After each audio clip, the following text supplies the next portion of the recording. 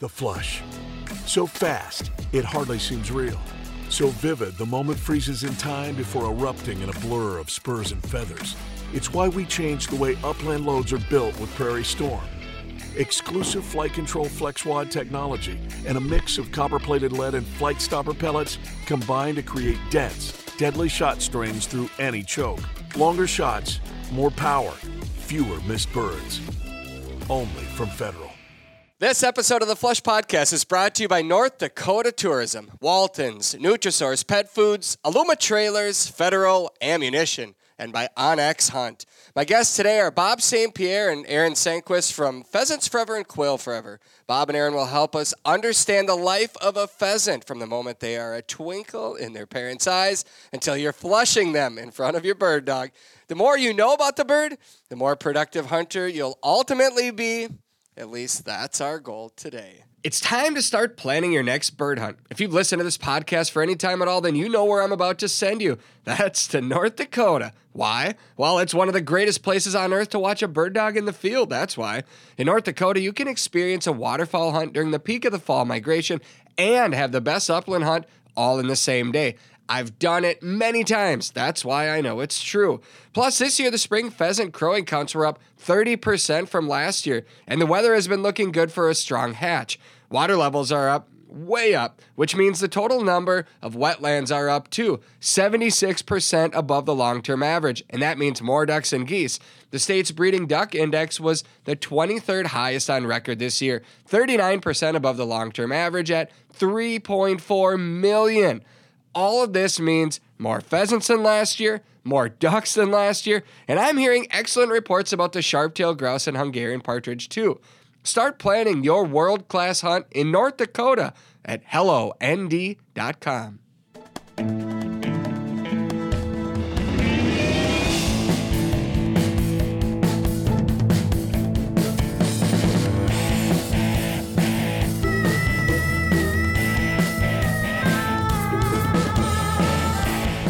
Welcome to this week's episode of the Flush Podcast. I'm Travis Frank. I'm your host. Brandon Morton is our producer. Brandon has a day off, but the ship must continue to sail, and so on we go without him. My guests today are Bob St. Pierre and Aaron Sanquist from Pheasants Forever and Quail Forever.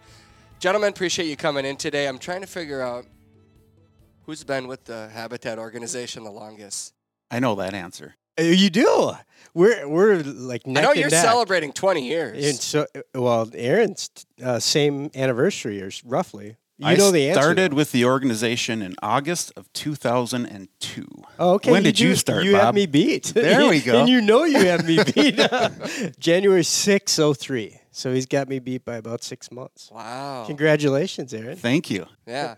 If Brandon was here, I'd have him play the the cheer button on it. I don't know how to operate this machine, so we'll just keep talking. It is a cool testament to the stickiness of the organization, because there's 4 of us, Ron Leathers, Tim Corin, Aaron, and I just celebrated 20 years, and we're like short timers compared to some of the folks there. You think about Howard Vincent, who just retired. He was there since 1985, I think. Yeah, Nomsen and Dugan and Rick Young, and I mean, 20, 30-year people, and you look around and there's still a lot of folks that were there before you. Oh yeah. Who's the longest tenured? Do you know? Matt Holland, probably, huh? Currently, Holland's up there. James Kerber's up Kerber. there. The 4 of us are probably in that next tier somewhere there. Gail Naden's been longer than me. Longer than you? Yep. Gail and Aaron Keel has been there a little bit longer than me as well. So there's a handful. I didn't study the baseball cards before coming in. It's okay. But it is. I think it's super cool that people really stick with the organization, and there's just not a lot of turnover, because you kind of get in and you really believe in the mission, and you see a collective group of people working hard for that mission. I mean, it's not Nerf World and candy canes every day. Don't get me wrong. Right. But you have this I drop passion. F-bombs with the rest of them when I have a bad day. But it is. Do you throw stuff?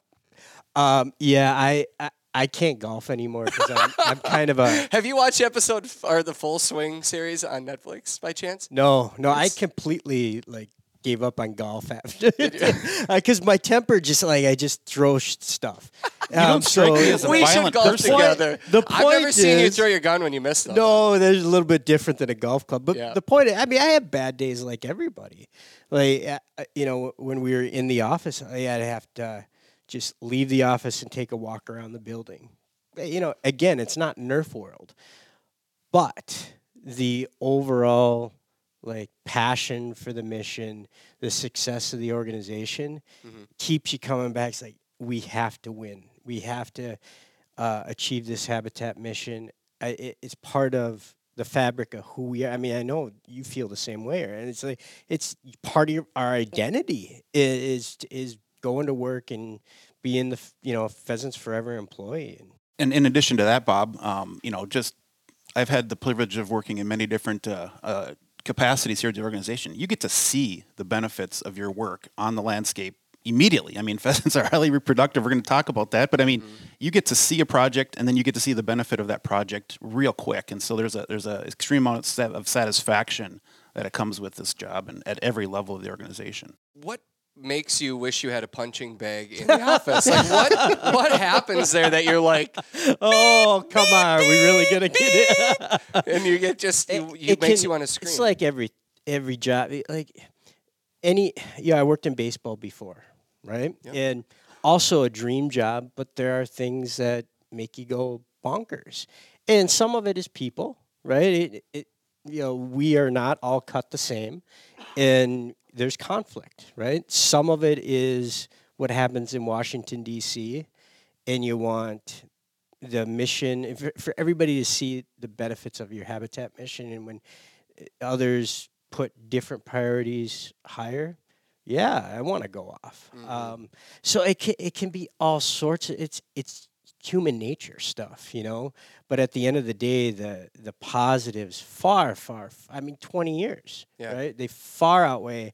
I've had other opportunities to get back into sports, and I remain in love with what I do and very passionate about the success. Well, I'm so glad you're there, because I, kind of feel like I've just enjoyed your journey in this space for so long, and I'm glad that I can call you up and we can brainstorm and just have conversations about life too. And that just comes from time spent together. And then every once in a while we get to jump into the field or the woods together too. We did it a couple times last year. Love that. But likewise, because I mentioned the people can sometimes drive you crazy, right? Yeah. Well, the people also keep you there, because being able to work with people like you, not Aaron, but me. Honestly, I have great friendships with Aaron too. We work together frequently in the organization, but we also Aaron is his wife is a president of a chapter, Wright County Pheasants Forever, and Aaron, you're like the de facto secretary, right? And I've emceed their banquet, I don't know, 10 times probably. Just it's like we have a friendship because, again, like-minded. He's a Brittany guy. We won't hold that against him. Well, that changes things. But I have a lot of Brittany friends. My parents, Billy Hildebrand, right? There are a lot of Brittany's in your world. There are. Yeah, there's a reason for that, gentlemen, okay? There's a reason there's a lot of Brittany fans. But, hey, I'm dying to go back to one thing. Yeah. Who's the better shot between you two? You've been in the field together. No Travis? Yeah. Oh, I don't know if I'm I a streaky hitter. But when Bob's streaking, he's Do you remember Vinny the Microwave Johnson? No? That's a Detroit Pistons reference from the Bad Boys era. So after we're done here, if you want to stick around, we're going to go and watch an episode that Bob and I filmed together. That's going to air in a couple weeks on the Flush. And it's our hunt together with Dave Simonette from Trampled by Turtles. But we spent a couple days in the Northwoods in Wisconsin grouse hunting, and then we also went pheasant hunting. And you'll see who's the better shot. We'll just say that.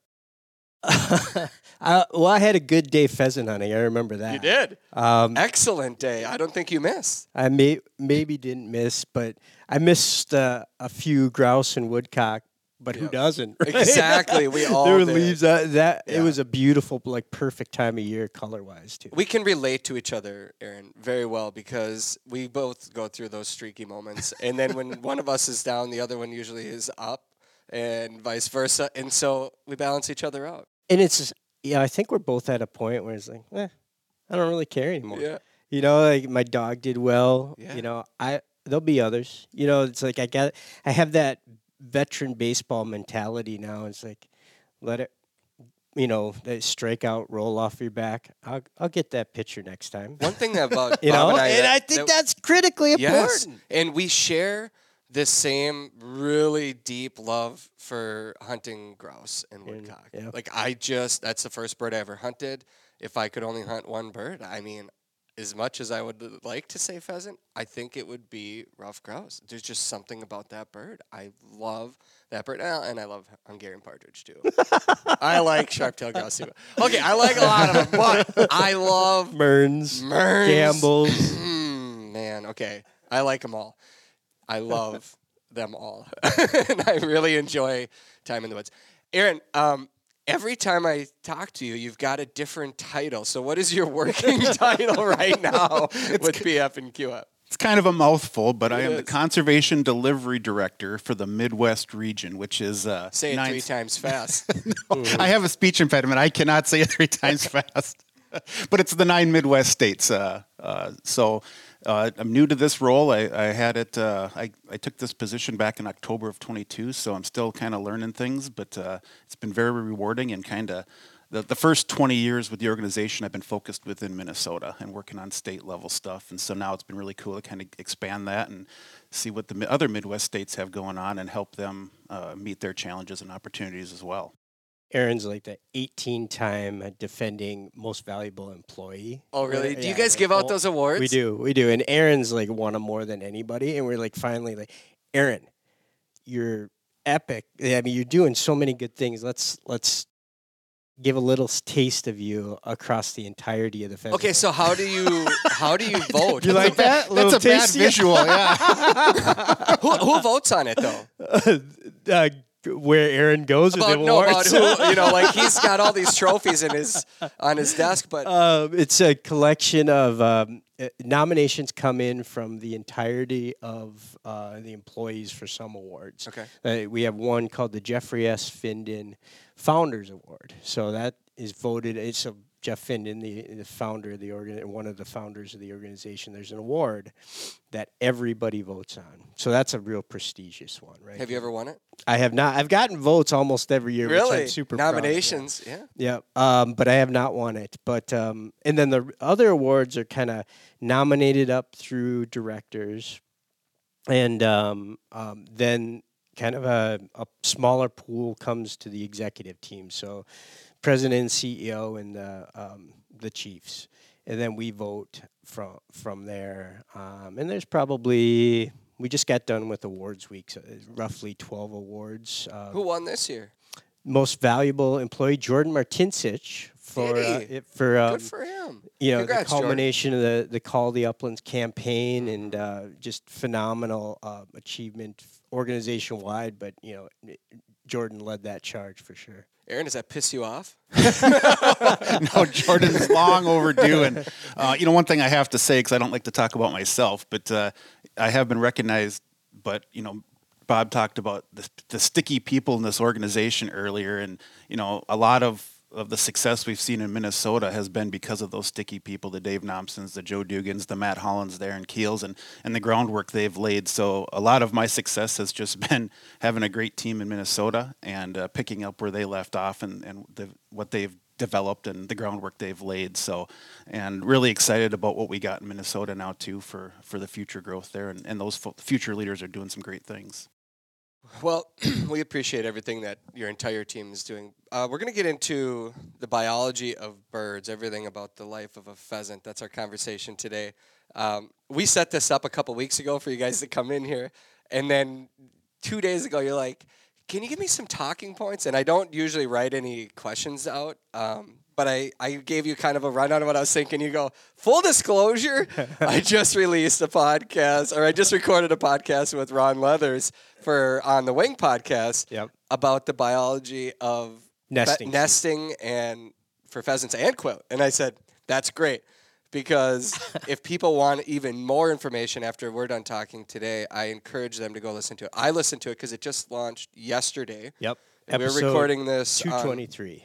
We're recording this on July 27th. Like I said, Brandon is not in right now. So I don't know that we can get this one out today or tomorrow. So it might be a couple days, depending on when you're listening to this podcast.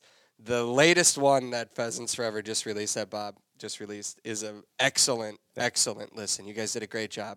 We're going to try to give even more information today. Some of it might be similar in the information about the birds, but we have a different biologist in here, Bob. We do. And Aaron, you get to be a biologist again today. I know you went to school for this, and now you're overseeing 9 different states, but today we're going back in the field. Are you ready for this? Back to the basics. I love it. All right. So when you went to school, the biology side of it, what originally was your goal there? Did you want to be in the field? Did you want to be working with the land and with the wildlife?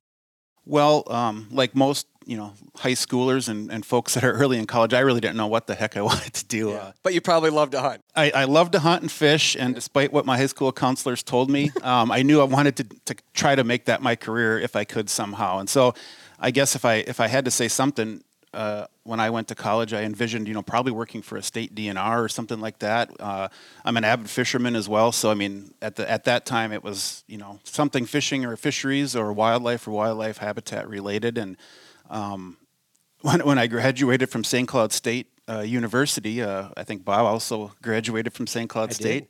But I was just kind of in the right place at the right time. Back in 2002, I graduated in the spring, and then by August of 2002, like I said. Got a job with Pheasants Forever and haven't looked back yet. Did you guys know each other in college? I'm a few years older than Aaron. Okay. So you're so nice. Do you see the smile on his face right now? You said you graduated in 2002? I graduated in 2002. Okay, so I graduated in 96, so we did not overlap at all. Ah, gotcha. So when I went to college up in Bemidji State, hunting was a big reason that I chose that college, hunting and fishing. The campus is on the lake. During the winter months, I didn't park on the road. The business building butted up right to the shore, so I just parked my truck right on shore. There's very few college campuses in America that you can park your vehicle on a lake and walk into your building, being the closest parking lot to your building. There were also lockers you could put your hunting gear in, your decoys, a cleaning room, shotguns can go in there. I mean, I'm not trying to encourage people to go to Bemidji State, but there's a billboard outside of Fargo. Exactly. You can park on the lake and go to Bemidji State. Yes. Did you hunt a lot when you guys went there? I did, yeah. Because you grew up just south of there, right? Yeah, I grew up in Delano, Minnesota. And then when going to St. Cloud State, I actually lived in Cold Spring, which is about 15 miles or 15 minutes west of St. Cloud. And got to meet some really cool friends who are still friends to this day that hunted and fished on the horseshoe chain of lakes in that area. And so, yeah, we probably spent a little too much time hunting and fishing in college, or maybe my grade point average would have been better. There's no such thing. I can't trust you for anything else you say the rest of the day because of that line. There's no such thing as too much. Now you sound like my wife. And I was the exact opposite. I didn't hunt at all at St. Cloud. But you got to remember, I grew up in Michigan. I grew up as a hunter, but figuring out how to bring fishing rods and shotguns to Minnesota, buying out of state Lele, I would hunt when I went back home for breaks or weekends, but I'd never hunted Minnesota till after I graduated. I don't even know if I should admit this now that we're talking about college stuff, but I used one of the college student loans to help fund some of my fishing because I needed to put a little bit of money towards a boat. And in a roundabout way, it all worked itself out. But let's just say that I took out a student loan that helped, my passion. Roundabout way. In a roundabout way, yes. So then sounds pretty direct to me. I want to know how many fish were caught during class up in Bemidji State. A lot. A lot. If only we could do the remote school like we can do now, and have Wi-Fi out there. We did not have that option. All right, let's get into the biology of birds. Enough about us, right? Okay, so I want to kind of take us through all seasons of a pheasant's life. And I think we should start with where it all begins. Not the birds, kind of the birds and the bees here, but we're going to get R-rated right off the bat. Mating season. When does that typically start for pheasants in the Midwest? We'll just say the pheasant belt here. Yeah, and we're going to have to talk in generalities, because obviously there's a big difference between states and But is there a big difference, though? Because I don't think it's that drastic. Well, it might be a few days, right? Yeah, days. I mean, like what I would say is, late April or mid-April to mid-May, probably, to your question, would be the average, understanding that there's a lot of different things that happen, in any one localized area and with weather and geography that could affect that. Okay. So how many hens can a rooster service here? Well, again, I don't want to give a specific number, but I'd give a range of, like, say, 5 to 20. I thought it was way more than that, Bob. You think it's more than that? I would probably lean closer to the 20%. I would say too. Yeah. So you guys are outvoting me already? No, well, armchair biologist versus real biologist. We'll go with you. You said 5 to 20. We're just saying it's probably closer to the 20. What would Matt Morlock say? What would Matt Morlock say? I don't know. Probably closer to the 20. I would say so too, because every time I talk to him, we agree on this in that, there's a lot of value in taking those roosters out late season to make sure the hens come through the best they possibly can, because you're not as concerned about every rooster making it. You're concerned about the hens making it through. Absolutely. Right? And I would also agree that, where in areas localized where the rooster harvest has been better, that number increases. They're capable of mating with as many as they need to, but a lot of times in Minnesota too, you're only harvesting 65% of the available roosters, and so in those situations, I don't think they're doing the deed, so to speak, with as many hens, because there's more roosters available, and they establish smaller territories, and there's not as many hens to go around, so to speak. I think there is a statistic too that if you carry over, I think it's 10% roosters, adult carryover through the winter, that you have enough roosters to maintain the population of servicing all the hens. That is correct. Yep. 10% from fall carrying through the winter to survive. I'm curious, in the big game world, the bigger dominant males get to breed, right? They fight and they push the smaller ones away. In the pheasant world, does that, we see cockfights all the time out there. Do they get to breed the dominant big roosters? You have to remember that an old, wise, dominant rooster may be a year old, so or a year and a half or 2 years old. Pheasants rarely live even 3 years in the wild. So, I'm sure there are pheasants and roosters that are born more aggressive and dominant by nature, but that all gets sorted out in the territory establishment phase, in that kind of March, April timeframe. Very short-lived birds, right? And same thing with quail. I've come to call quail nature's chicken nuggets, right? Because they just turn over. They don't live very long, and that's where is it R factor, the reproductive potential of these upland birds is extremely high, but that's because everything wants to eat them. Yeah, they have to be reproductive, highly reproductive, or they're not going to survive as a species because they're so short-lived. The average life expectancy of a pheasant it's not a year, is it? No. Is it 6 months? The majority of pheasants will not live to their first birthday. So, over half, or about half. Gotcha. And it's the ones that Bob and I miss that make it to keep the population going. Okay, so we've got the mating is taken care of in April. How long until they start laying their first eggs? Again, it's variable, but generally mid-May-ish, they'll start developing a nest and laying an egg a day. Generally, that first nest or that first attempt to nest is about 10 to 15 eggs. We like to say 12 a lot.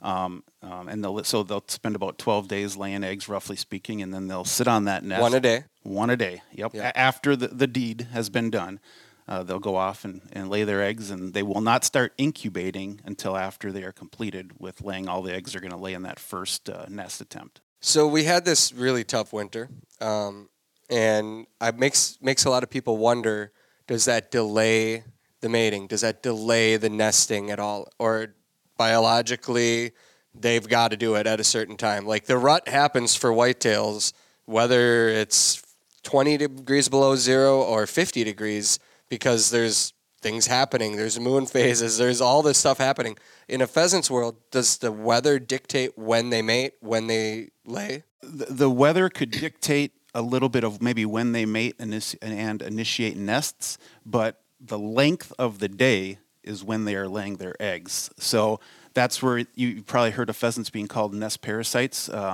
If a pheasant is not ready to initiate her own nest based on weather conditions, but has already done the deed and is laying eggs based on the length of daylight, they will dump those eggs either just on the ground into another nest like a duck or some other pheasant that may be started earlier, and just continue to do that until she is ready to incubate or to start initiating her own nest. Okay. So once they start sitting, I think I heard it was 23 days of sitting before the bird comes out. That's correct. 23 days. And in that process, if at any time she's kicked off or the nest gets destroyed, what happens next? She will start her attempt number 2. Finding a new spot. Yep. Making Relocating and starting that whole process over of laying an egg a day until she's satisfied. Generally speaking, the second nest, and if there's a requirement for a third, the amount of eggs she will lay in that nest decrease. So it goes from roughly 12, 10 to 15 in that first one. Second time, if it has to happen, is generally going to be how many eggs? Well, I'd say 8 to 10, maybe the third would be 6 to 8, something like that. So, I mean, again, it's hard to say an exact number because, I've been turkey hunting and I've flushed a hen off multiple times with 18 eggs on her first attempt. So we say 12 to 15. You can't count that high. Come on. Are you sure? I use my fingers and toes. Okay. Yeah. All right. Fair enough. Yeah. Bob, you guys went into this pretty deep on your recent show. It's a myth about people thinks the second hatch. Yeah, so a couple of things that I think are really important to recognize. We talk about adult carryover or roosters. What is critically important for what everybody wants to see in August roadside counts and in front of their shotgun in the fall starts with how healthy are hens coming into nesting season out of that winter. It's not about roosters at all. So it's about, do they have good, secure winter cover to get them through the winter and food, and then they come into nesting season and they can find available habitat that's greening up early, and then they can start nesting. And how strong that hen is, how healthy, helps dictate how many eggs they're gonna lay. And that first nesting attempt, the numbers are really easy, right? If the first nesting attempt, even a non-biologist could do this right here. The first attempt, if they're putting down an average of 12 and they're successful, well, there's 12 new chicks being entered into the system. If a raccoon eats that first group of eggs and they drop down to, say, 8 eggs, well, the math's real easy. If a possum gets that next group of eggs and it drops down to 5, well, it's law of diminishing returns. At least pheasants are persistent nesters and they keep trying. They'll try up to 3, even if that number's down. Where people, I think, get confused because you hear this. I hear it at the gym. I see it on social media. It's like, what do you think about the possibilities of a second nesting this year, a second clutch or a second hatch? And I think what people are thinking when they're asking that are that pheasants are going to pull off a second brood of chicks. After raising their first. Which definitively does not happen. Biologically, they are not built to make that happen. So when we talk about second nests, it's after they lose that first clutch of eggs. And the other thing we talked very in depth in the podcast about is, okay, if a raccoon eats the eggs, for whatever reason they lose the eggs, the pheasant will renest. But if even one of those chicks has hatched out of the eggs, there's a biological switch, a mental switch, call it, changing into mom mode, which is how Ron referred to it in our podcast. Like, once one chick hatches out of that egg, the opportunity for that hen pheasant to nest again is over. They have completely biologically switched to taking care of their clutch. So now they're really vulnerable. So if that hen were to lose a brood of chicks, gets hit by a car or a tractor or eaten by, you name the predator, right? And a house cat, feral cats, which are much more of a problem than people realize. Oh, for right? sure. Yep. And I think weasels are super high. Mink. Right? So there's all sorts of things that want to eat. Well, let's call them the Midwest chicken nuggets or pheasant chicks, right? Yeah. But the point is, when a pheasant loses a brood, they are done, period. They are not going to lay another clutch of eggs. They're not going to try to start over again. Their role as mom is over for that year and likely over for their life, because they're probably not going to live until the next. It can happen, but it likely, based on averages, they're not going to live to raise another clutch. So that's where you look at nesting season as being the critical component of how many birds we're going to see come hunting season. Yeah, I've talked about this several times in the last couple months with people like, oh gosh, the winter was tough. And I'm like, yeah, it was. But there's still a lot of people talking about how many birds they're seeing. And you could lose, let's say, 50% winter kill. Let's just say that's what happens.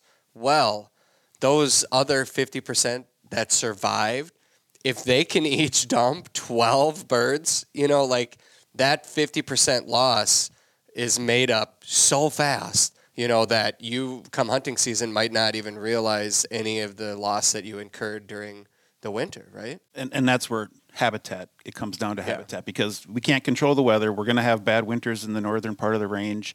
We're going to have droughts in the southern part and other parts of the range. And if you have quality habitat, both winter cover with food in close proximity and then great nesting and brood rearing covers, pheasants, and because of their reproduction and how highly reproductive they are, can rebound very quick, to your point. If you're an active outdoorsman or woman on the go, then odds are good that you have toys and equipment that you need to haul.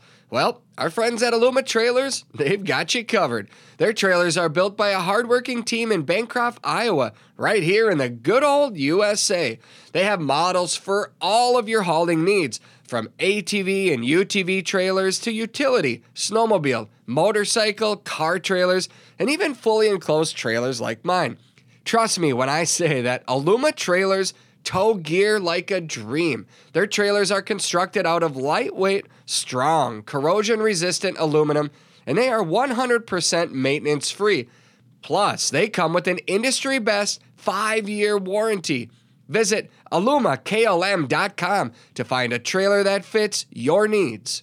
The Onyx Hunt app is one of the most valuable hunting tools that I take into the field every day, and now that app is available in our vehicles. Yep, Onyx did it. They launched Apple CarPlay. That means when you plug your phone into your vehicle, you now have the option to open up the Onyx app right on the dash of your hunting rig. No more holding your phone while driving, which is obviously dangerous, and you get all of the same layers on your vehicle dash that you get on your phone. You can see the aerial view of your location while driving down the road, just like you'd see if you're using your own maps, apps, Waze, or Google Maps. Except now you can find out if the properties around you are open to the public, the landowner's name that owns the land. And if you're in North Dakota, you can see if that land is posted without even touching your phone. To use this feature, simply make sure your Onyx app is up to date. And if you're not an iPhone user, don't worry. Onyx is currently working on the same platform for Android phones too.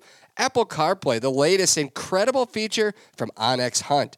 Always know where you stand, and now where you drive with Onyx Hunt. So the right nesting cover would be more beneficial than even wintering cover, probably. I mean, if you had to say like what matters the most in a pheasant's world in their life because of the need to successfully reproduce and how quickly they can quadruple or grow the population with a good hatch, is it more important that you have nesting habitat than like cattail sloughs? I would start out by saying it's debatable, but since I'm here and other people aren't, I get to give you my opinion, right? Yeah. So That's how you make the big bucks. Yeah, yeah. Nesting cover and brood rearing cover is the limiting factor for the vast majority of the pheasant range. And so, yes, in my opinion, and I think most people's opinion, if you're going to focus on one thing, that's what you want to focus on.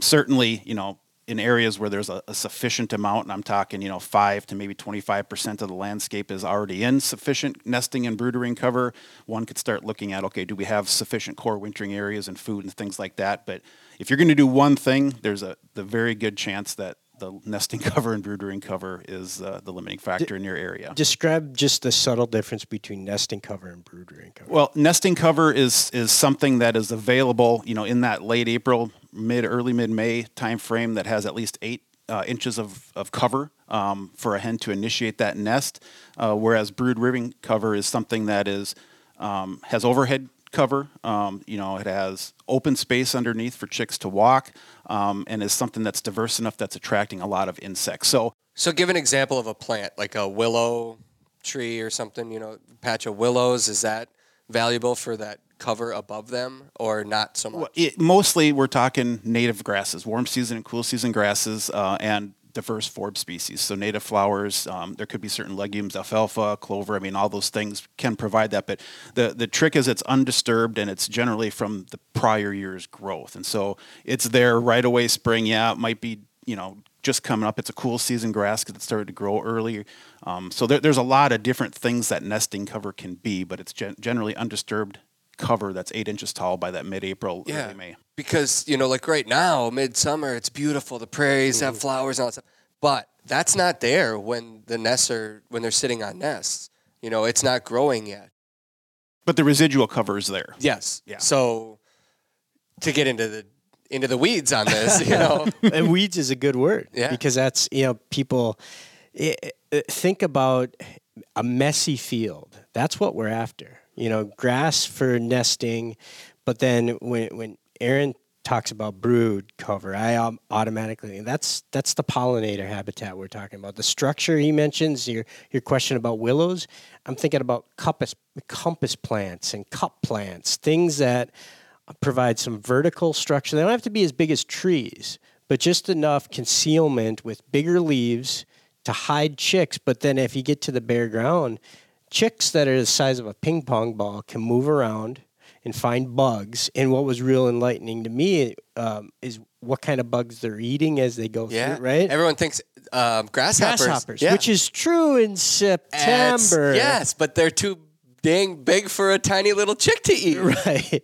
So tell us what they're eating right now, because when I talked about this with Ron, I was like, whoa, I guess I didn't realize that really stood out to me too, Bob, when I listened. Slugs and worms and stuff right now. Yeah, well, I mean, they're very opportunistic, so they're eating whatever they can in the insect variety. But yeah, they're generally eating softer type insects that are available. And so, one thing that I think you started to hit on, but like you can have vertical structure that's like brome grass, for example. It's cool season, it's going to grow quickly, and there's certainly going to be nesting attempts there. The problem is once those chicks hatch, then they have to leave because it's a monoculture. They can't walk. There's not openness underneath that you get from the different plants that Bob mentioned, but also the diversity of plants creates open space underneath. And so when you have these diverse native prairie grasslands, those pheasants, ideally what you want is that to be nesting cover, but then also it becomes brood rearing cover in mid-June when the peak hatches, because the less distance those pheasants and chicks have to go to find food from where they were born, the better off they're going to be and the higher success they're going to have. A lot of people think cattails will raise all the pheasants, but it's not an ideal place to nest, cattails, right? Correct. Well, usually they're underwater. Yeah. During the time frame. Let's not undermine the value of cattails. Right. It's just not nesting, but it's probably the single best winter cover in the upper Midwest, in Minnesota, Iowa, North Dakota, South Dakota, if you can find them in Montana, parts of Kansas, Nebraska. It's cattails, for my money, are as good as it gets for winter cover. And then you get into willows and some brushy stuff. But and yes, Bob's absolutely right on. You know, if you had to pick one, that's probably the most naturally occurring available winter cover. And, you know, size matters with a lot of things. Size matters, right? You know, you want to have those core wintering areas, we call them, or cattail sloughs, you know, shrubby stuff, at least 10 acres if you can get it. You know, we've all seen western Minnesota and especially the Dakotas. Just last year, as a matter of fact, you get a foot of snow and then you get 50-mile-an-hour winds, and those cattail sloughs fill up really quick. So you need something that's big enough that, you know, one or two of those kind of snowstorms isn't going to completely fill up that cattail slough, making it, you know, not as valuable for that core wintering area. I wasn't intending to go to winter just yet, but since we're here, you know, we had that a lot across Pheasant Belt last year. A lot of snow. The cattails were covered. You know, I remember walking in December into the cattails. Bob, I know you did this too, and Aaron, I'm sure you did. But like, for Bob and I, it's like up to our chest. You know, I was going to say, could you even see over the top? Right. Aaron's had to pull me out of the cattail pack. No lie. But those birds are underneath there, you know. And so how long when they are running underneath there, first of all, like, what do they need to roost to survive the winter? But how long can they stay in there without food? Well, a pheasant can go pretty easily. I'd say, you know, 3-4 days maybe without food. Obviously, it all depends on how they're coming into winter, how early winter starts, how long winter lasts. And so, you know, if a pheasant, you know, has 10 or 15% of their body weight in fat reserves, that's good. But if the winter's 4 months versus 2 months, you know, that's going to make a difference in terms of, to your question, how long they can survive in there. And so, you know, the other things you have to consider is, you know, not only the cattail slough, but how far are they foraging every day once they can feed? Are they feeding in the open where they're exposed to predators? Are they having to go a quarter mile or a mile away to find food? Is it taking them all day to, you know, get their caloric intake? And, you know, I've heard said that a pheasant in the winter needs about the equivalent of 3 candy bars worth of food. So to maintain their body weight. And so if they don't get that, they're eating away at that fat reserve, and how long they can do that really dictates, you know, what's happening on the landscape during that winter specifically. Well, stay in winter here. This was a common thing we've all heard a lot. Boy, there were pheasants up on the road. You know, what's happening when pheasants are up on the road in the winter, and why are they there?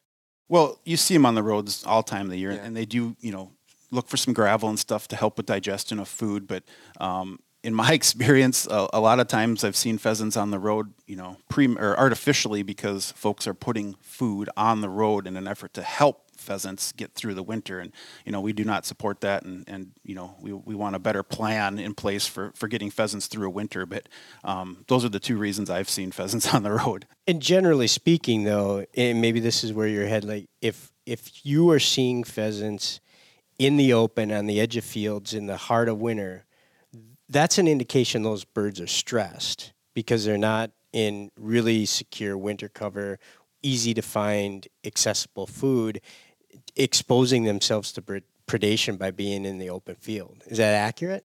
It could be. I mean, again, there's a lot of things that go into that. But, I mean, that's certainly a possibility. Okay, so back to the chicks. We are now late July. So peak of the hatch happens typically June. Mid-June. Yeah. Okay, and that's from Minnesota to Montana and Kansas. How far does that fluctuate based on proximity or location or state? Well, I mean, as we talked a little bit earlier, you know, based on local conditions, you know, pheasants are really attempting to nest all summer. You know, so let's say that I've seen pheasant chicks in Minnesota as early as late May, and so obviously they're initiating this way before the averages that we just talked about. But you know, and they're you know, sometimes working on their third or fourth attempt if the first two were destroyed. So you know, the peak hatch, I would say, is, you know, early June, or we could just say June is peak hatch across the pheasant range. But if you had to really neck it down to be mid-June, I'd say across the pheasant range, yeah. Okay, so what factors, weather-wise, can people be looking back at and say, holy crap, we had we had a heavy downpour in the middle of June. Should I be concerned? Or what things happen from mid-June till the chicks are maybe grown enough to withstand some of the elements that come across? So what I like to say is what you really are hoping for is kind of moderation or balance. You need some moisture generally, but you don't want floods. You don't want gully washers. You want to have, in general, a warm, dry spring, during that June time frame. Once chicks are born, after that 23-day period, they can't thermoregulate for several days. And so if you get a night where it gets down in the 40s, low 40s or even high 30s, none of those chicks will perish because they cannot maintain their body heat until... Does mom cover them like she does on the nest? No. Okay. No, not that I'm aware of anyway. She can't save them? No. Once they're hatched, she's with them, but they're kind of on their own from that perspective. Wow. So temperature plays a big role, and then hailstorms can be devastating too. Yep. Hailstorms, extreme heat can be, if you get over 102 degrees, same thing as cold. It can get too hot for those pheasant chicks. So they really need, like I said, just moderation if possible. So what's the temperature that you like? If we walked outside right now, guys, it is brutal. But it probably feels worse to us because of the humidity. It's not so much the heat; it's the gosh darn humidity. But we're gonna be approaching close to mid-90s in central Minnesota today. I know it's hotter. Right. The folks in Phoenix are saying, they're like, yeah, right, exactly. But at what point do you look out there and say, "Come on, little buddies, you got to make it. You can do this." And the thing you got to remember is, we're now in late July, so the peak hatch is over. Yes, there are certainly some hens still attempting to pull off a hatch, but those pheasants are now, 4 weeks to 6 weeks old, probably, or a lot of them are, and now they've developed that ability to kind of withstand some more of those extreme temperatures. Whereas if you're in mid-June or late June, they're not going to be able to handle that. So we can handle weather like today is very likely not going to affect a pheasant for the most part, at least in Minnesota. Okay. At what point do they start to fly? Short flights, when they're 2 to 3 weeks old, you've probably seen, if you're driving around in a road ditch and see a pheasant, you want to stop to count them, you see them just kind of go that 50 yards, whatever, and fall back down. That's at 2 to 3 weeks, by say 5 to 6 weeks, they're flying, about whatever an adult pheasant could fly. Maybe not as fast or maybe not quite as far, but they're enough to evade me and Travis and your four-legged friends. Yeah. Yeah. Okay. So, here in Minnesota, August 1st, we're a couple days away from being able to go out on public land and run dogs off leash. And I love to get out there and train. I spend a lot of time out there early in the morning before I come into the office. Daisy and I will do a hot lap or two out there and just working on, her steadiness and anything else that I want to have ready for the hunting season. Do you see any concern with people doing that? A little bit, actually, and most people don't think about this, but, a hen pheasant, everybody thinks, getting through winter and stuff is her biggest challenge. Well, July and August, hens are at most of the year, or at most of the time, at their smallest weight and have the least amount of fat reserves. And if you think about it, they had a little time to try to recover from winter and build some fat reserves, but ever since, they've been expending a ton of energy building a nest, laying an egg a day, maybe doing that for 2 or 3 nests, if her first 2 failed, and then trying to get their chicks into forage. And so she is not consuming the last couple months very much food. And they can be, 20 to 25% below their typical body weight right now. And so they need to find food quickly. And if there are folks that are consistently moving them and harassing them, that affects their ability to do that. And so, if that leads to mortality, it's hard to say.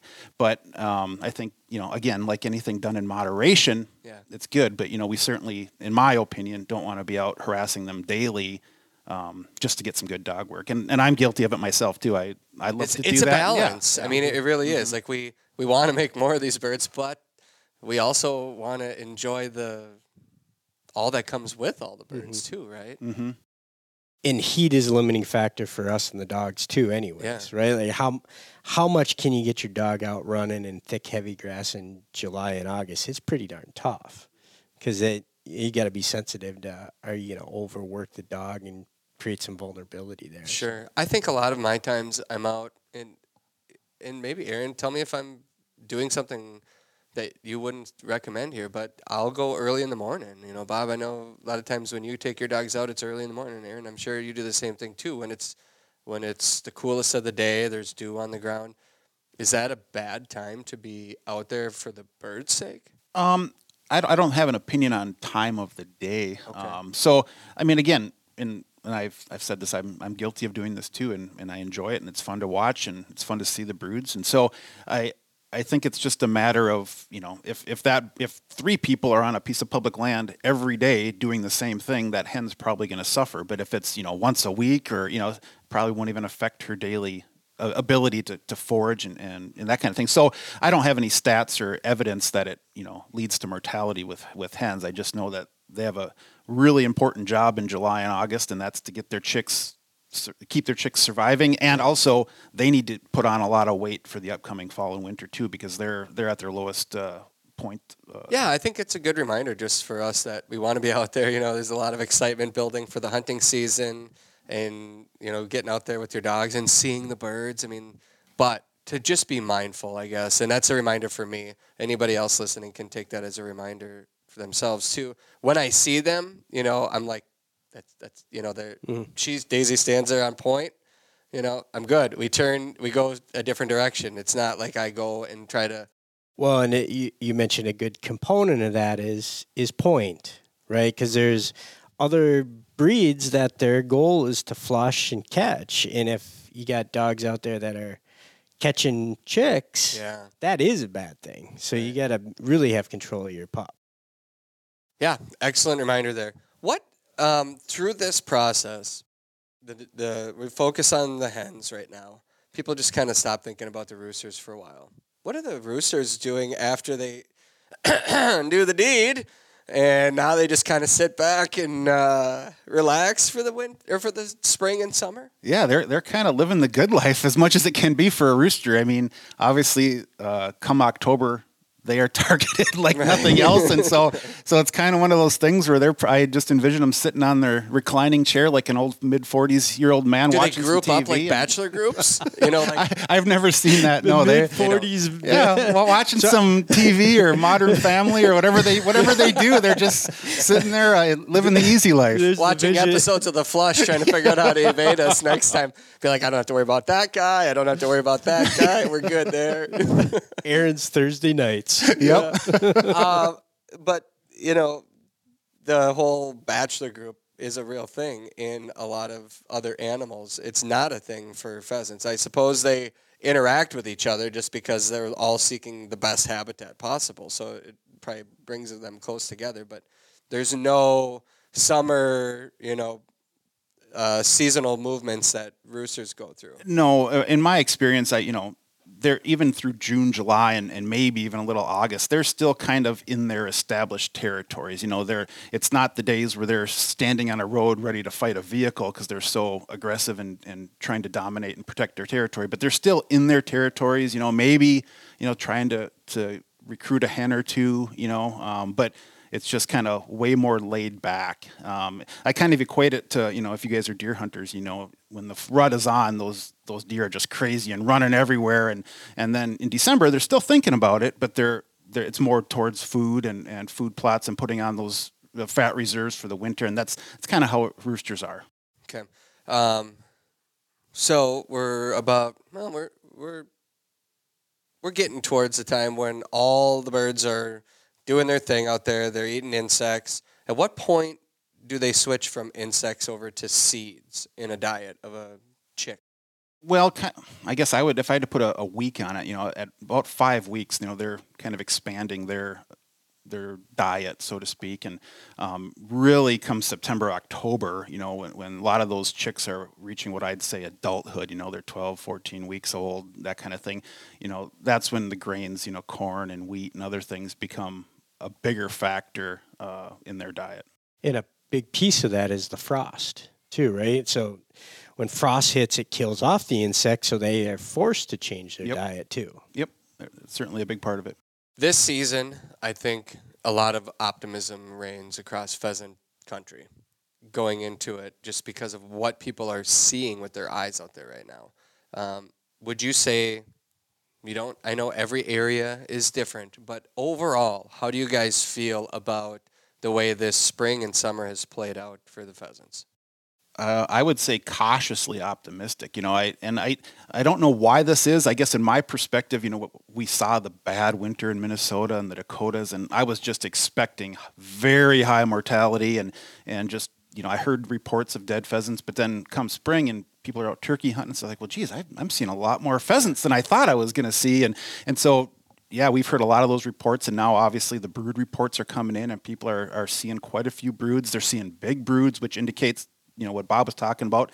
A lot of first nesting probably was successful, so that leads to a higher pheasant population in the fall. And so, yeah, I'm pretty excited about this fall.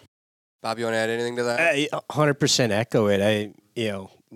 Absolutely nervous based on how hard a winter it was, and everybody was. I mean, we heard it, we saw it on social media, feedback on the podcast, and then we couldn't have scripted likely a better. It's always better if we have more habitat on the ground. But from a weather perspective, I don't think we could have scripted it better for first nesting success. And as a reminder, that's 12 eggs versus 8 or 5. I think it was a high percentage or higher than normal percentage of first nesting success based on weather. And we're seeing that in the cursory reports, just average members out running around looking at them. Now, we don't have the scientific data yet because states don't initiate August roadside counts until next week. And then we'll get some, and it's not a population count, it's an index. It's run the same route, comparing it year to year to year. But it'll be a really good indicator of what we're seeing with our eyes, what we're feeling based on turkey hunting. Yeah. Is it proven to be true in those numbers? So last year I had a couple different roadside counters on this show. I had Scott Rawl on, and he does his survey down in Nobles County, and I'm like, how much variability do these surveys have? If one area gets released, like Minnesota, we'll take because we're all here. We do a pretty good job of giving you like a almost a region or a county by county breakdown of what they're seeing. But how much do you trust those numbers? And if it's down, would you say, well, don't be so down on it because it was a stormy day, and you're not going to see much based on the weather that particular day when the spotter was out or driving? Well, I mean, there's certain prescriptions that they have to follow. So if it's, they have, I don't remember if it's 20 days or something to complete these surveys. And so they have to only go out when there's certain weather conditions, no wind, those kind in the early morning. So generally speaking, the surveys are run with the same weather conditions every year or close to it. But it is just an index or a survey, and we've seen examples of it working both ways where the numbers maybe seem a little bit higher because maybe the conditions were perfect than what the pheasants actually are. And like last year was a great example that the counts didn't indicate what most people saw in the fall. They saw way more birds than the survey showed. So was that late nest attempts? Was it pheasants just not coming to the road? Who knows what it was? But there's a lot of people that said I was pleasantly surprised with how many birds were in the fall that just weren't seen all summer. Where are you guys concerned about going into this season as far as the pheasant range? Is there an area that you think might be down based on winter or other factors? No, I guess my focus, and I think the focus of our organization is, we're just trying to get more grass on the landscape. That is the limiting factor in the pheasant range for the most part. And we've had some recent successes, with CRP and other announcements that Bob may want to talk about. But, we just need to get more grass on the landscape in the pheasant range generally. And we know that if we can do that part, there's going to be ebbs and flows with the weather, but we're going to have strong bird populations across the entire Midwest if we have grass on the ground, quality grass.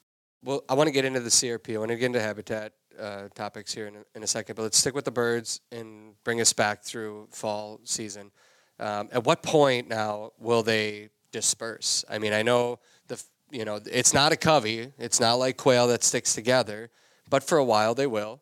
At what point do these birds disperse from the family group? Well, generally, when a chick is about 10 weeks old, mom's going to leave, and so I've noticed in the field, even though mom might not be there, a lot of the siblings kind of hang out together, at least in maybe loose groups. So that's like September 1, roughly, right? 10 weeks? Even through, yeah. Yep. Well, and again, it depends when they were born, but, even through, I'm sure we've all seen those little groups or broods of pheasants on opening day that, the roosters may cackle, but you can't really tell which one's cackling. So, by 16 weeks, they're kind of full adults. You probably can't differentiate them from a true adult, and they're operating independently. I want to talk a little bit about what makes that bird so damn elusive at times. What qualities help it escape the natural predators and then us as a predator as well? Is it their hearing? Is it the way that they... Because I really think that it's like they can feel you coming. You could walk quietly and they still know you're there, right? Is there any biology to that? I don't know if there's any biology.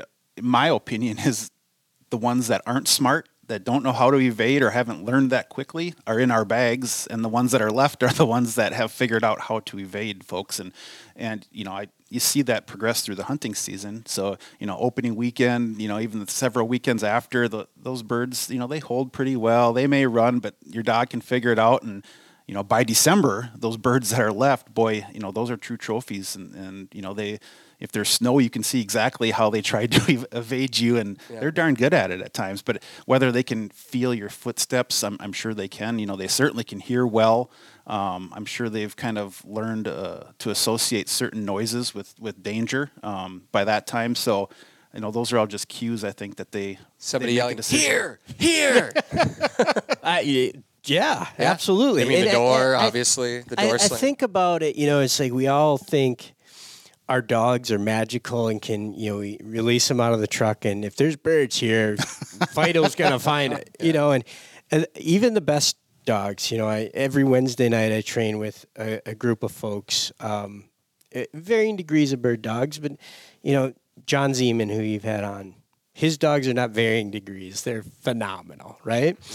And you can even watch those pups where exactly where a bird is in a launcher, a pigeon in a launcher.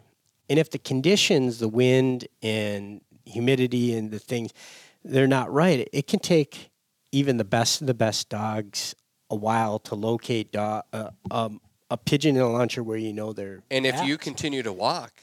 And you continue to walk by because you're just looking for a needle in the haystack.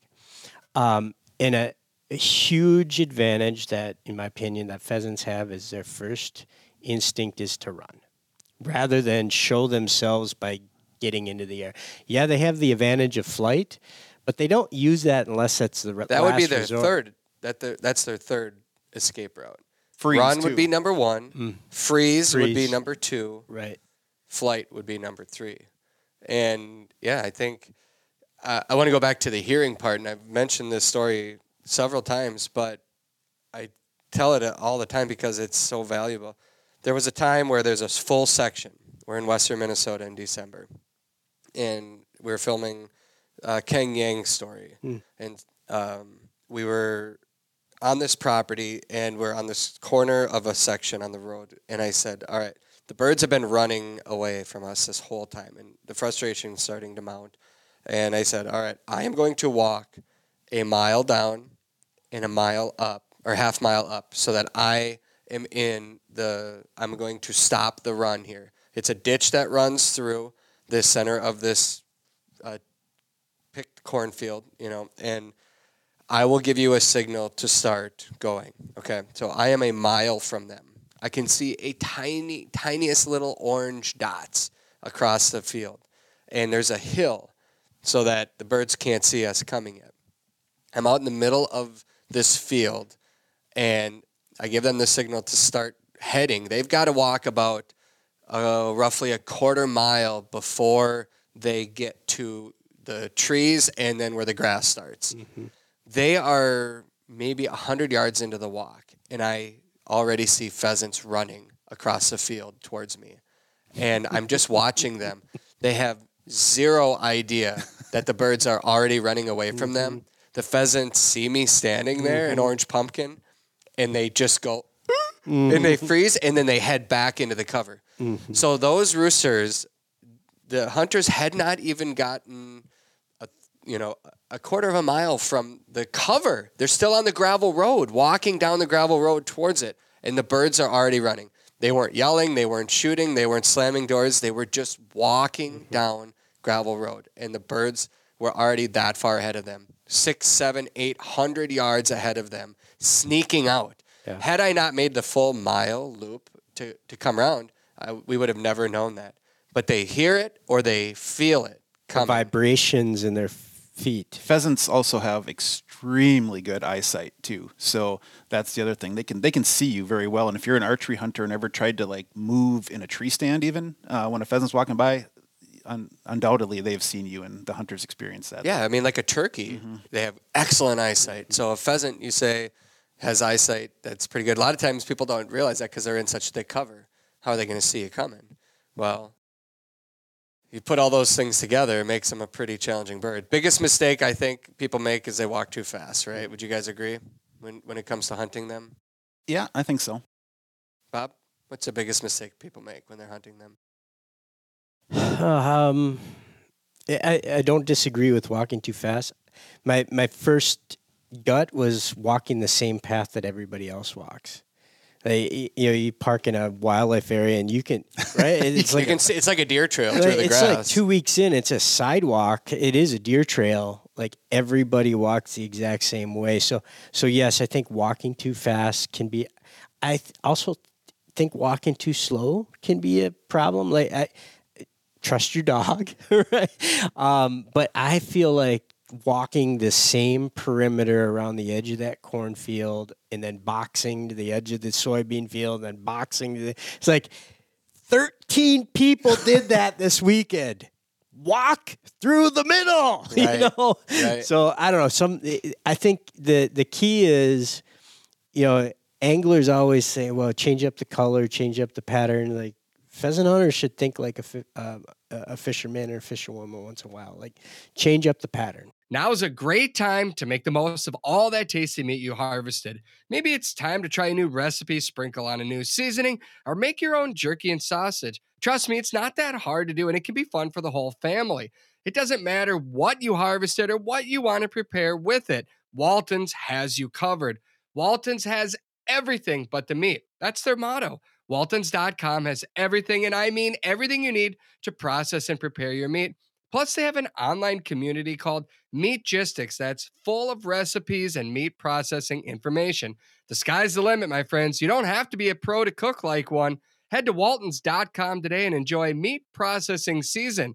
Thankfully, it's a season that never ends. A healthy dog is a happy dog, and a dog's optimal health ultimately starts with an optimal diet. That's why I trust Nutrisource Performance Dog Food to keep Daisy healthy and running to her full potential. Nutrisource now has a full circle feeding plan that can help your dog achieve their full potential too. The full circle feeding plan revolves around their entire lineup of Nutrisource dog foods that contain their Good for Life system. The Nutrisource Good for Life system is packed with probiotics, prebiotics, and proprietary minerals that work together to support your dog's heart health and gut health. By combining this system in all of their dry foods and wet foods, you can rotate carbs and proteins like chicken, beef, fish, and lamb to meet and exceed your dog's needs and accelerate their natural desire to eat. Plus, their toppers like kombucha add even more health benefits for our dogs. Learn more about Nutrisource dog foods and the benefits of their full circle feeding plans at NutrisourcePetFoods.com. It's something that you and I at least found it to be quite fascinating. When we spent a day out west last year, as the day went on, how big is Kaharski's property that we were on? Is it 160? I think that's 120? right. Yeah, something like that. So it's Just under not a 200, huge no. chunk of land. However, as the day went on, we found more and more birds. And we walked a couple of those places, dig-zagged loops, and did. We stayed on the circles. exact same property, walked in different directions and different angles through it. Never left, right? Never left. And the more we walked it, the more birds we found until you, me, Dave Simonet, we all, And Kaharski. and Kaharski, we all got our limit of roosters that day. And it was amazing. And if we were just, driving on the road and see somebody out on a property, be like, all right, it's done for the day. Yeah. I'm not going to hunt that one. But I think what I learned there is timing is everything. How much those birds are running around. You give them another look. It's not the end of the world to go on a hunt on a property that somebody else has already hunted on, because who knows? Your dog might run in a different direction. You should walk it a different direction. You should approach it differently and not be afraid to at least give it a try. The wind can change, and that can change everything for what the dog encounters. And let's face it, you can hunt pheasants without a dog, but it's really go grouse hunting if you don't have a dog. But hunting pheasants without a dog is like a lost cause, in my opinion. I know tough. that I've done it. It's tough. It's really tough, and I also don't like the idea of they're so tough. You gotta just wallop it to bring that back to your hand if you don't have a dog. Grouse hunting, completely different. Rough grouse is what I'm talking about, and to some extent sharp tails, completely different. Totally doable without a dog. But pheasant hunting, boy, the partnership that exists with a canine is super important, in my opinion. Plus, it's just really fun to watch a dog work. No doubt. I had something I wanted to add onto that. Dang it, I forgot. Shoot. Dang it. Okay, well, let's keep moving on then. Maybe I'll think about it when we come back. All right, so that brings us through. So I wanted to break down a day when you want to be out there hunting. Obviously, we want to maximize our day. Fall days are short, and you make the most of it when you can. But the golden hour is special time to be out there for a reason. What makes that last hour of the day so much better? Is it because the birds have been eating all day, they're fat, they don't want to get up? Are they behaving differently from sunrise, noon, to the golden hour during the day? Want me to take that one? Yeah, go for it. So what makes it so special to me is, they've been out feeding all day. So they've a lot of times not been in the grassland, depending on the time of the year. And they're coming back to roost for the night. And so they're coming back to find cover, to be there overnight for the next, 12 hours, 9 hours, whatever, depending on the length of the day. And so all of these pheasants are doing that at the same time in a short time window. So you don't have to walk as far, and you can walk certain areas that are, adjacent to food, to make that, that special golden hour type situation. Are they holding tighter that time of the day? It feels like it, right? But are they really? I don't know. That's a good question. I guess I can't say if they're actually hold tighter. I've seen some really wily roosters outsmart me even during the golden hour, but it does seem anecdotally like they maybe hold a little bit better. A lot of hunters are nodding right now. They're like, yeah, they just sit there, during that golden hour. Or is it there's more birds that you're encountering that it seems like they're holding tighter? I'd say, because Aaron mentioned they're going there to roost and to sleep, right? That's their so yeah, they're holding tighter because that's their end point for the day. They don't want to leave again. And not all of them, because some of them are still transitioning to places where.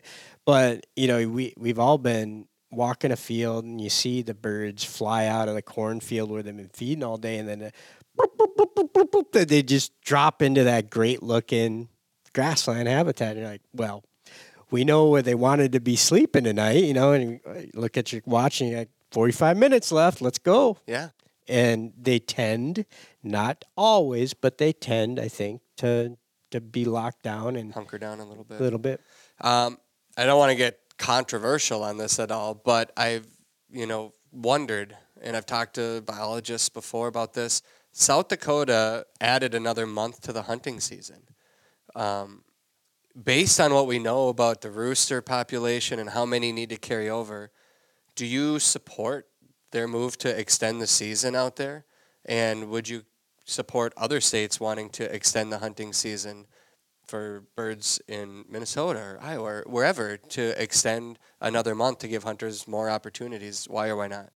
In general, yes, and Minnesota has done that too. I don't know, when it was, but maybe about 15 years ago. I think it ended in the middle of December, and Pheasants Forever was part of an effort with our chapters and other supporters to get it to where it is now in that early January end date. So, I mean, again, we're harvesting surplus roosters that, are not going to benefit next year's population. In fact, harvesting more may actually be a benefit. But, the concern that is valid with extending the season is if you're hunting that golden hour and it's 20 degrees with a 20-mile-an-hour wind and it's below zero wind chills and you're forcing those pheasants out of the cover that they need to be in that night, into marginal habitat or into fields or whatever, does that have an effect on those hens and their ability to stay warm and not use their fat reserves artificially is the concern. But everything that I've seen is there's so few hunters out towards the end of the season that there isn't a landscape level effect for extending the seasons. Gotcha. And are there other states that you know of that are toying around with the idea of extending the season? I'm not aware of any states that are talking about extending the season, but think about there's a number of states that already have extended seasons, right? Because as you mentioned, South Dakota is now through the end of January. Iowa's always been January 10th, I believe, and you think Nebraska, Kansas go through the end of January. We live in Minnesota, and we're sort of like blinded in our own world. Yep. But it does go to, in North Dakota ends end of December, whatever that. Yeah, January I think we're both like January 1. Same. I think you can hunt on January 1st. I think if it's the Sunday of the end of the season, Something like that, yeah. Anyways, Yep. But when you think about the states that do end at the end of December, 1st January, it's the farthest northern states, which gets to the point that Aaron's making about the severity of the winter. Kansas and Nebraska do have severe winters, but nowhere near the level of snow depth and impact that northern or western Minnesota will have. So, if we think about the golden hour in November, hunting birds at that last hour and boosting them out of the roost, like honestly, not that big of a deal, right? But if you're boosting birds out of a roost on January 15th, and to Aaron's point, maybe not even 20, maybe it's negative 20. You're just hardy, and you're just, I'm here, I made this trip, I'm on a hunt. Then you are putting, in particular, the hens that you're going to flush out of the good thermal cover into a vulnerable place. So it's not really scientifically or biologically that big a deal if you lose more roosters. We even talked about this already, right? You only need 10% of roosters carry over. It is pushing hens out of that good cover, making them vulnerable to dying overnight, or at the very minimum, lessening their health for when they do get into nesting season, and then you're sort of perpetuating the problem. So, hunt as long and as late as possible, but just do it in moderation if the weather's severe. Is that an accurate assessment? Goes back to moderation again. Yeah. No, that makes sense. Let's talk a little bit about PF and habitat as we wrap up the show here. How much does membership support members in the organization? How much bird population numbers correlate with your membership? If the numbers go down, we have bad weather, bad winters, do you lose members based on that? Absolutely. It's counterintuitive to what, and we've talked about this before, right? Yeah. Where you think you want to believe as a society when there's a problem, right? Like the church burned down, so the community's going to rally, make donations, and build the church back up. And you want to believe that with wildlife, right? With habitat is, declining, bird populations are hurting. Let's rally. Let's rally. Guys. Yeah. Let's turn the tide. It's the opposite, unfortunately. And that's when you're screaming yeah, at it's the like, office we days. need you. Yeah. It actually happens in reverse with wildlife. Like when bird numbers are high, there's roadside counts, and this is what you're alluding to, and there's fair weather hunters. There's fair report hunters, right? I think the three of us and probably the majority of the folks listening to this podcast would be like, I want to know what the brood reports are, but I'm going to hunt. I'm going anyway. I own dogs. Yeah. I love it. It's part of who I am.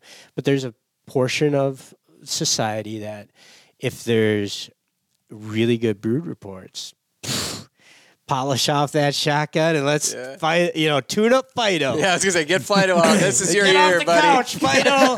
We're gonna go. You're gonna be a bird dog this year. They're talking to their buddies like, Travis, I know you love. You got any room for me to go to North Dakota this year? And there's a pretty big segment of people like that rally when the numbers are up and get engaged and become members, and that's wonderful. Yeah, we absolutely 100% need all bird hunters, pheasant hunters, quail hunters. If you love ruffed grouse, join the Ruffed Grouse Society. Sharptails, sage grouse, get involved with us or North American Grouse Partnership or Minnesota Sharptail Society, Minnesota Prairie Chickens. Get involved no matter what your passion, because we all need, for a couple of reasons. The funding obviously is straightforward. We have a really unique model where dollars raised, especially at the local level, get back into the ground for habitat, right? For 40 plus years of this organization, we're 90% on the dollar of putting money back into the ground. But even a bigger component than just that membership dollar hitting the ground is relevance and voice on policy. Yeah. So when Aaron goes to talk about Iowa Water, Land, and Legacy, I will, which is Iowa's version of the Legacy Amendment in Minnesota, which in my view is the single biggest game changer in my 20-year career with Pheasants Forever. It is having a positive impact on the landscape in Minnesota for water quality, for public recreation, for healthy minds, being able to explore nature and the outdoors. Which, by the way, is that coming back up for a renewal? It will be, but it's still a little ways 2034 it goes through. Oh, okay. But I thought it was something coming up sooner than that. That's the Environmental Trust Fund. Okay. Yep. Gotcha. And the Legacy Amendment is 100% creating habitat that's putting birds on the landscape and public access to it for all of us to hunt them. So Iowa passed the legislation a decade, it's like 12 years ago now, but they haven't passed a funding mechanism to fund that legislation yet. So that they're on the precipice, but they've been on the precipice for about 12 years. That sort of thing can change the dynamic on the landscape. And the point is, when we have more members and we have more folks writing letters to elected officials, whether it's at the state level or Washington, D.C., to get involved in, we're in a brand new farm bill year. We're trying to get this concept of a North American Grasslands Conservation Act passed. We want to get Recovering America's Wildlife Act. There's a lot of conservation legislation that's, great in theory, but until we get it over the hump and have it be in practice on the landscape, it's just a great idea, right? And what makes it possible, what could make it a reality, is more people talking to legislative, your two U.S. senators and whoever your U.S. representative is. And you think about, those people don't care about me, just pissing into the wind trying to talk to those people.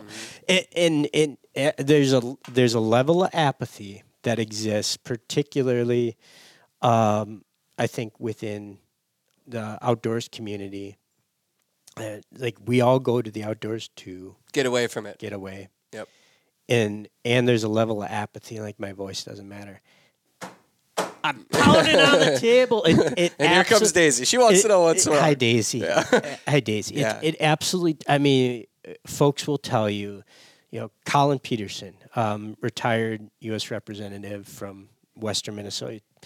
If I get 10 letters, emails, letters, phone calls on a particular topic, it grabs my attention. Just 10.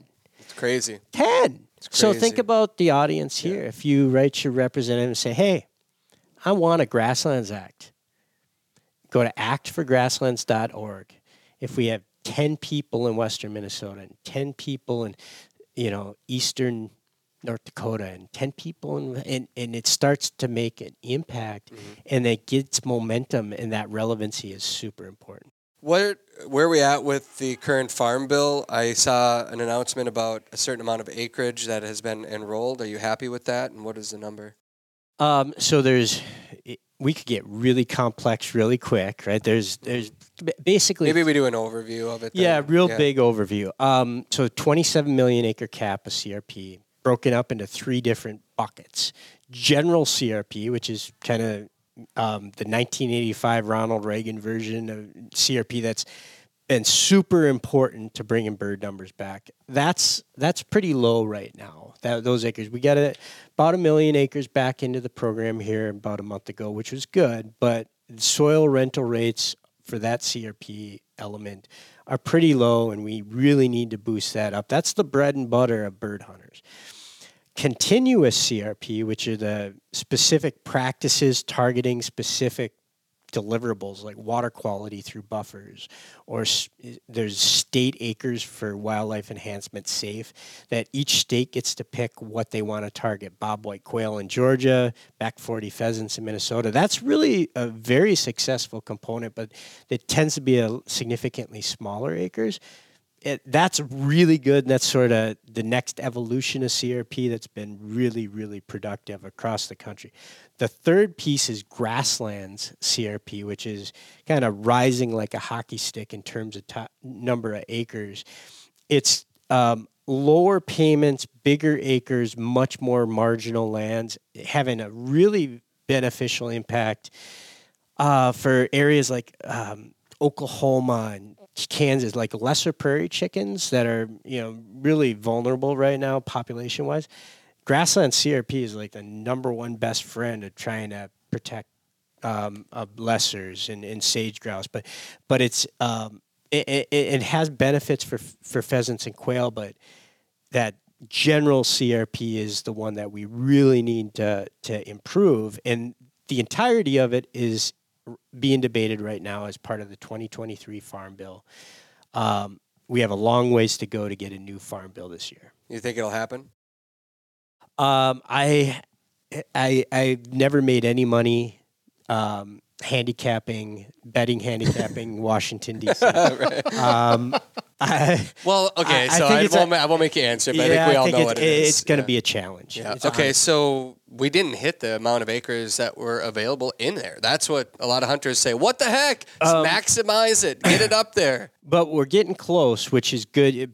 And that's where the grassland CRP, we set a record number of acres offered for grassland CRP, which demonstrates the interest level that exists out there for farmers and ranchers to improve. So they just didn't qualify? They can only qualify so many acres based on budget, right? Yeah. So we're actually getting close to that 27 million acre cap if you look at all 3 components. But you are correct. Like, the more we can demonstrate demand for CRP, and that we need to boost those acres, because if you think about the high point of birds in our lifetimes, was that 06, 07 time frame. Like, it was before the prices for egg changed.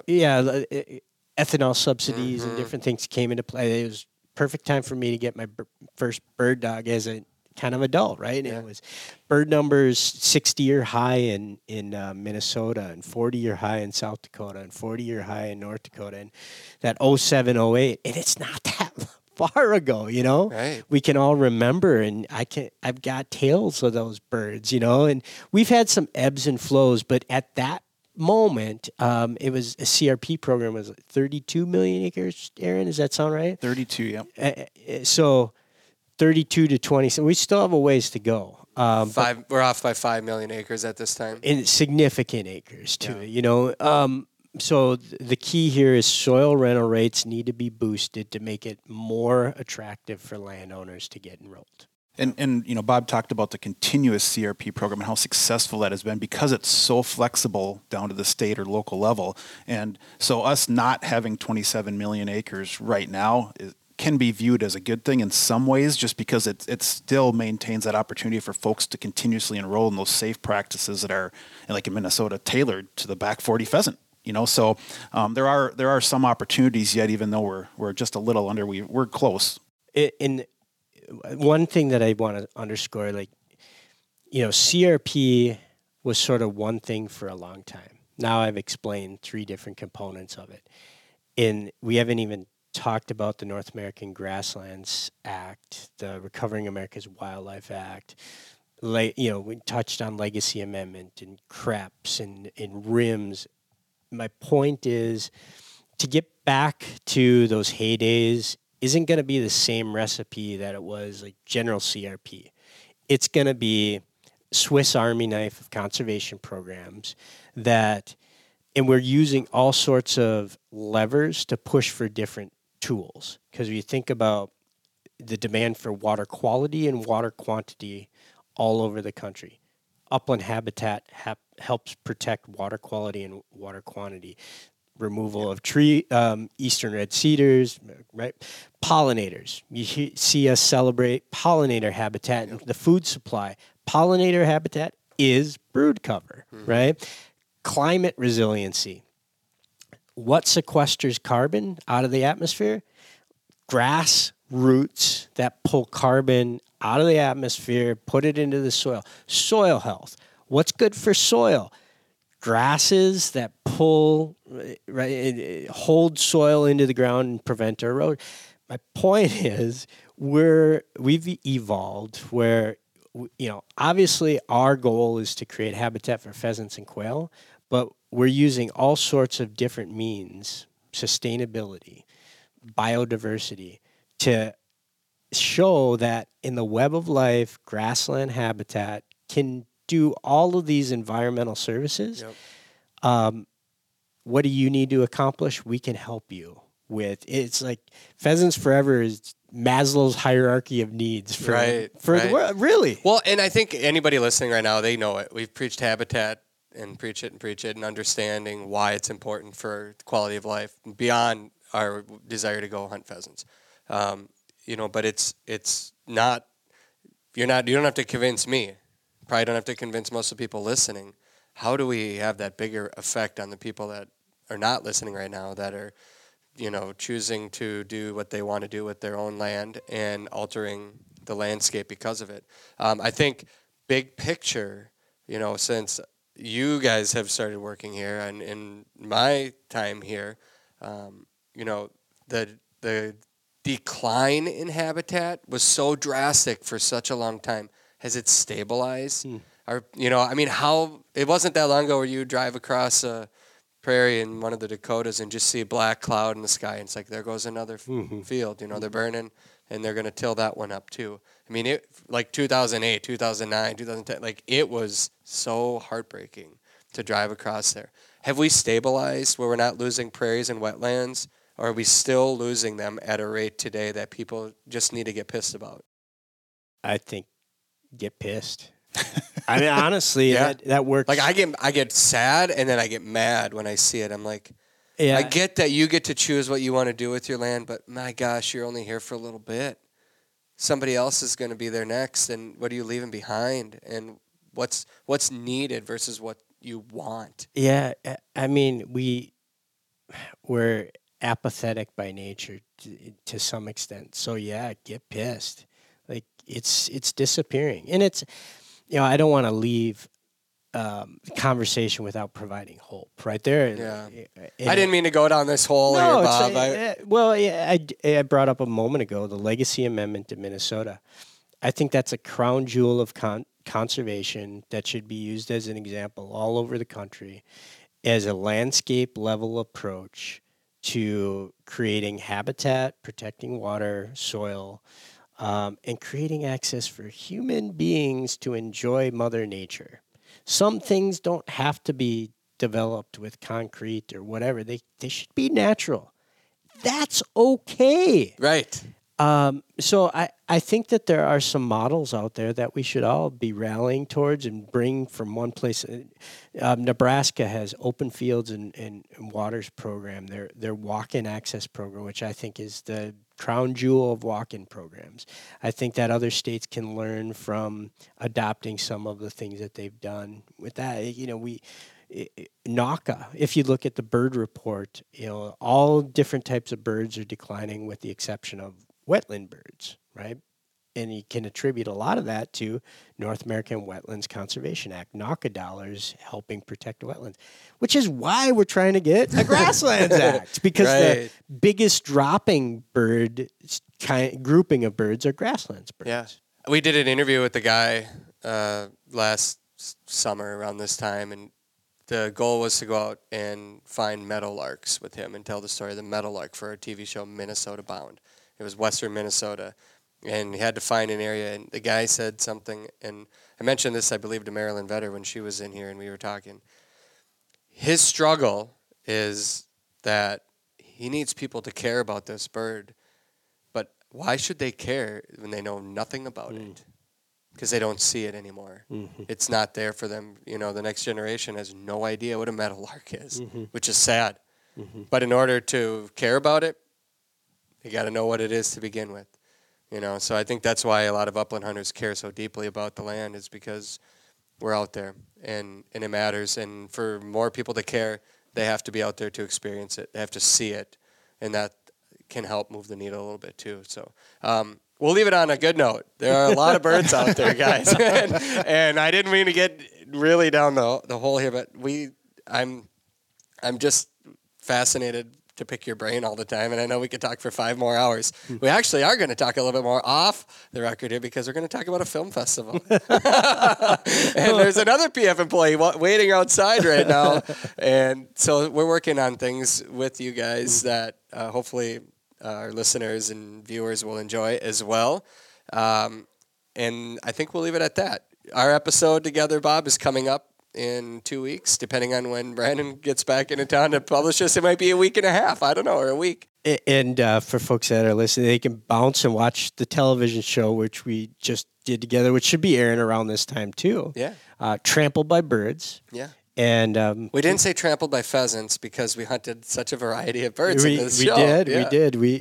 But we do have different membership offers going on right now. pheasantsforever.org/trampled or quailforever.org/trampled, which is a collaboration with the band Trampled by Turtles. And their lead singer, Dave Simonette, is featured on this episode of The Flush. Has become just a great friend of the organization, and really, he contributes the opener to our podcast. Yeah, it's great. I love it. And the Trampled by Pheasant, they don't get any royalties. Like, no, man, if you can generate members out of this, go for it. So it's a really cool shirt that comes with a membership. And if you're listening and maybe are delinquent and getting involved, we invite you to join us. Yeah, it's a great way to get involved there. And your membership matters out there.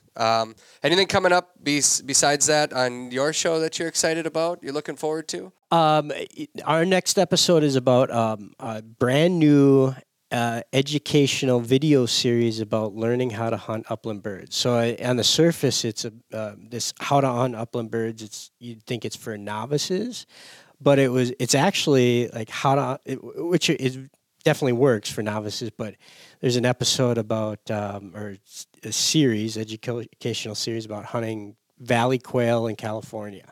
So if you've never done that, it's like, whoa, okay. Want to see what it's all about? See what it's all about. If you never hunted ruffed grouse, there's a series about hunting ruffed grouse in Maine. Bobwhite quail with Durrell down in, I think that was filmed Alabama. in Georgia.